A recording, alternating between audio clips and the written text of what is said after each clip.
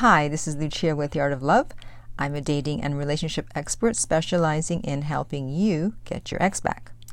Today I want to talk about how to make your ex miss you. The first step in getting your ex back is that if they miss you, you have a much higher chance of getting them back as opposed to if they don't miss you. Because if they don't miss you, then why would they want you back? But before I do that, I want to remind you to make sure you subscribe so that you don't miss any future videos, and while you're at it, to tap the bell icon so you'll be notified when a new video is up. Okay, so let's talk about getting your ex to miss you. Now, do you miss someone if they're calling you every day or a few times a week? Probably not. Do you miss someone if they're texting you every day or a few times a week? Probably not. So, the first step to making your ex miss you is to cut off contact. They can't miss you if you're in contact with them. So, by staying in contact, you're actually just making it easier for them to move on without you. The more you see them or speak to them, the less they will miss you. So that's why even if you work with someone or you have children with them, you have to keep contact to an absolute minimum. No contact is the most powerful thing you can do to make your ex miss you. But it's so simple that people find it hard to believe. But remember, people miss you when you're not around, not when you are around. So staying in no contact as much as possible is the most powerful thing you can do if you're trying to get your ex to miss you. The next step is don't respond right away, or in some cases at all, if your ex reaches out. When your ex broke up with you, they probably thought that they could get back with you anytime and that you'd be more than happy to talk to them or text them back if they reached out. So if you're no longer as available as you once were, they just may start missing you because they'll realize getting a response from you is no longer guaranteed. You're no longer there for them as you once were. Even though they broke up with you, there are still aspects of the relationship and things about you that they like or love. And when they realize they no longer have access to those parts, that they just may start to miss you. Next, whatever you do, whenever you interact with them, make sure the interactions are positive and upbeat. You probably won't be able to do this at first because when someone breaks up with you, it's very hard to be positive and upbeat, which is why you definitely want to stay away from them in the very beginning, because you're not going to be able to pull this off unless you're an Oscar-winning actress. And by being positive and upbeat, it will remind them of why they fell for you in the first place.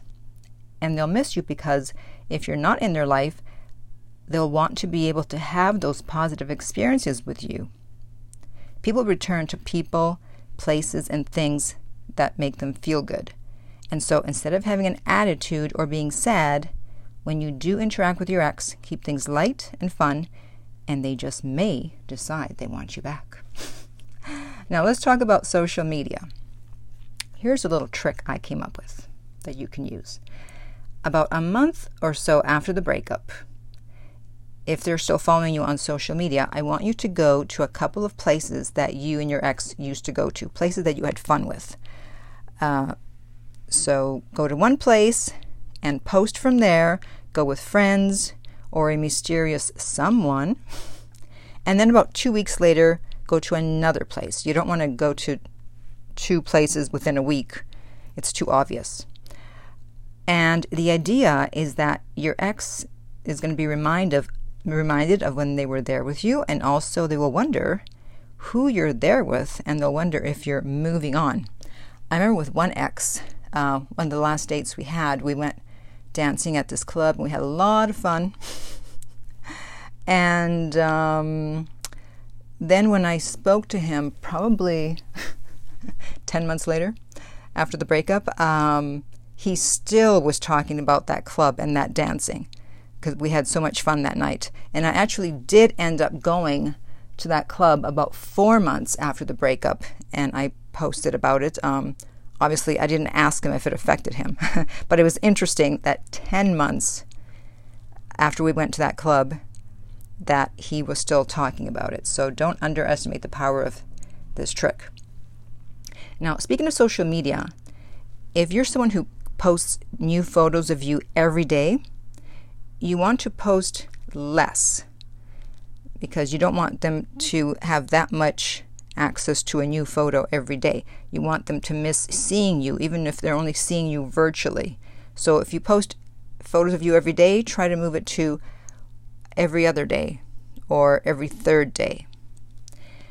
And after about a month, you should put posts of you going out, not just to the same places that you went with your ex, but to other places, new places, looking great, having fun.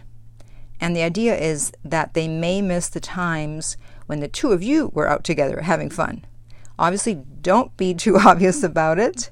That's why you want to wait at least 30 days before you start posting, because otherwise, if they just broke up with you on Monday and then Tuesday you're out at the club or wherever, they'll be like, yeah, right. She's acting like she's over it. She's not. So you have to wait 30 days, make it look like there was a 30-day mourning period. Haha. And finally, if you have mutual friends together, do not tell them that you miss them, because it just may get back to them. And your friends might think that they're doing you a favor. Oh, I'll just tell her ex that she misses him or he misses her, and maybe they'll get back together. Don't risk it, because if they know that you miss them, then they will be a lot less likely to miss you. So, if you are going through a breakup, I know it's painful, and you probably want to reach out, which, as you know after listening to this, that you shouldn't, because otherwise they will not miss you. But instead, you can contact me about a private coaching session, and you can reach me at theartoflove.net, and the direct link is in the video below. If you're listening on YouTube, remember to like and subscribe. If you're listening on iTunes, I would appreciate if you would rate and review the podcast. And finally, remember that love inspires, empowers, uplifts, and enlightens.